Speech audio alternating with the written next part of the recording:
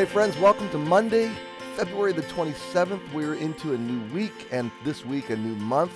March is upon us, and we start a new week today, and I'm so glad that you joined me for today's episode of Enough for Today. It's been a minute since I've recorded. I pre-recorded prior to my break with Dana. We just had a great time away and rested, restored, walked a lot in the sun, held hands a lot, and made some good memories.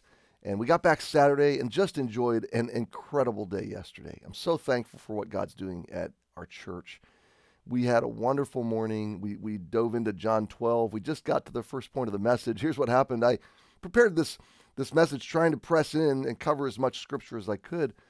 And I realized on Saturday as I was going through it, I can't just fly by the triumphal entry. There's too much here. There's too much significance. There's too much prophecy that folds into this event. So I've just got to split this message. So we only did the first point of a 4-point message yesterday. But what a beautiful story it is. What an amazing account of Jesus presenting himself as the Lamb of God in Jerusalem, received in the triumphal entry superficially. Hosanna, save us now, waving the palm branches, but just superficial. They don't really understand. The title of the message is Loved Enough to Lose. And the idea of that will come out in the coming week, where Jesus said he's going to die, and he will, if a corn of wheat dies, it will grow much fruit. And then he says the same thing to his followers. If you are going to come after me, you're going to lose your life, but you're going to gain real life. And so loved enough to lose. Jesus' love draws us into a relationship that it's okay to lose what he leads us to lose, because we're okay in him. We're loved enough to be able to absorb that loss and actually thrive with the kind of life he gives us. So we'll press into that next Sunday, and I hope you'll track with us. It's up on the live stream. It'll air tonight at 7 o'clock as well on the Monday Night Rewind. So anyway, that's Sunday. We had a great lunch afterwards. So many new people. Over 100 new people came to that lunch, and we fellowshiped and enjoyed the time with them, and just thanking God. So here we are on Monday, and a new week, new day, and we get to, again, go out into this week loving people, blessing people, serving people, representing Jesus to others, being his voice, his hands, his feet. And so do it, my friend. Live in the significant life he's given you. Live in joy. Live in context of the gospel, and bring anybody you can into proximity to the truth and the reality and the hope that is Jesus. I spent time yesterday talking to 2 different individuals that were not saved, but seeking Jesus. And they came to our lunch. And they straight up said, I don't know what this is. It's all new to me. I've never been to church. I don't know anything about Christianity, but I'm missing something, and I'm seeking truth. That is actually what they said.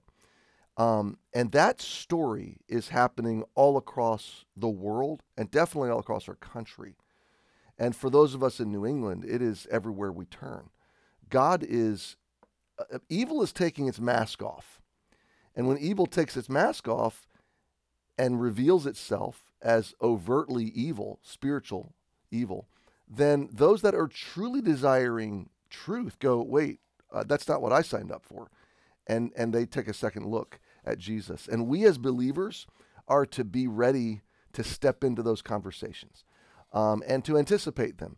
And we as a church are to be ready to receive those people, because the Spirit of God is awakening them. And it's a wonderful thing. Maybe we're on the edge of another greater awakening. Wouldn't that be awesome? Sure is what I would pray for, and I would want to be a part of as our church family in New England. Wow. Well, I've talked too much already, and I apologize. I'm 6 minutes in. And we left off Friday at a very critical point in Psalm 73, Asaph, because he's envious of the flourishing of the wicked, the apparent flourishing of the wicked. His mind and heart have gone down a dark rabbit hole of doubt, despair, cynicism. He actually regrets being a follower of God. He regrets being in the ministry. He's a worship leader. And it's just too painful for him. It's overwhelming. So look at verse 15. He says, if I say I will speak thus, behold, I should offend against the generation of thy children. When I thought to know this, when I tried to understand, it was too painful for me. Now here's the hinge. Here's the turning point. Verse 17. Until. Until. Now, here's what I want to comment on before we read the rest of the verse. All of his doubt, all of his emotional fog, all of his feelings of despair were artificial. They were not true. They were not representative of actual reality. They were distortion. His mind, his emotions had gone down a dark hole of distortion.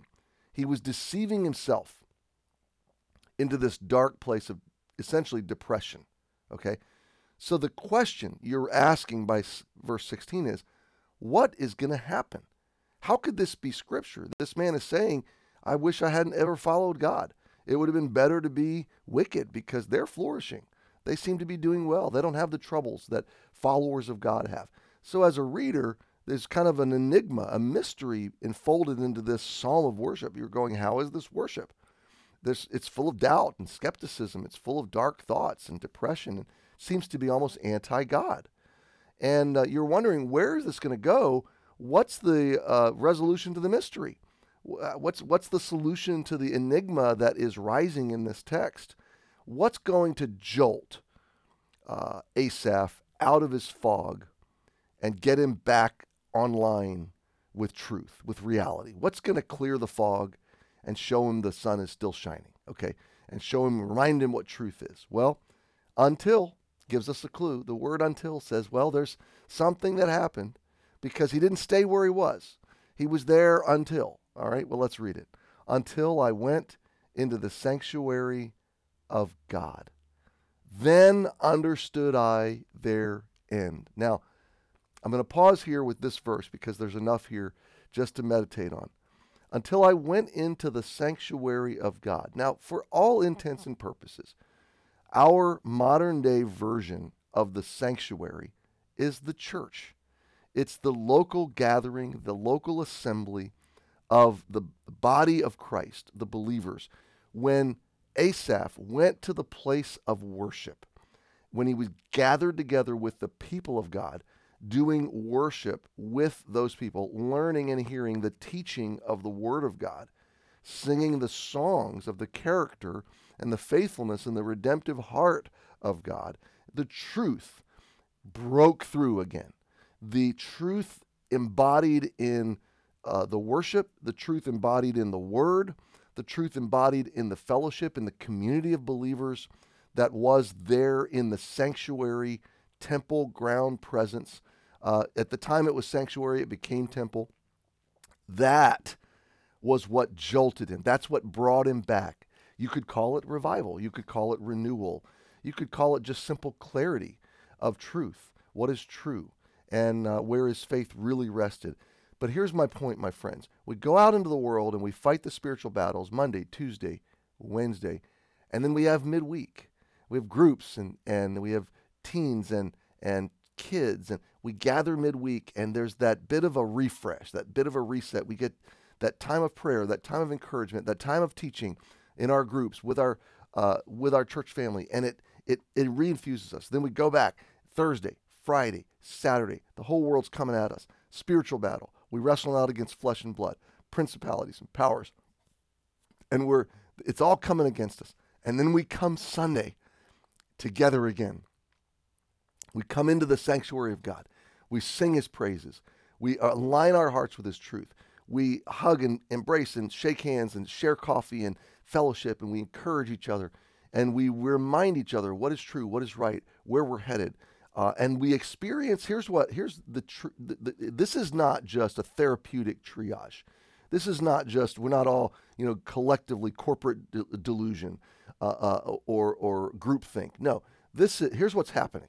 When we come together in the presence of worship, the presence of God, the presence of his word, and in the community of the believers, we are experiencing the presence of Jesus by his Spirit, by his word. He is among us, and his Spirit renews us. We experience a love, a joy, a certainty, a fellowship, a communion, you could call it, a kind of delight, a sacred blessedness that is nowhere else in the world. And so we are reminded we then understand the end of all things. Yesterday we read Revelation 19, and we understood their end. We understood Jesus came the first time offering terms of peace on the back of a donkey, but the second time he comes, he's coming on a horse, a white horse.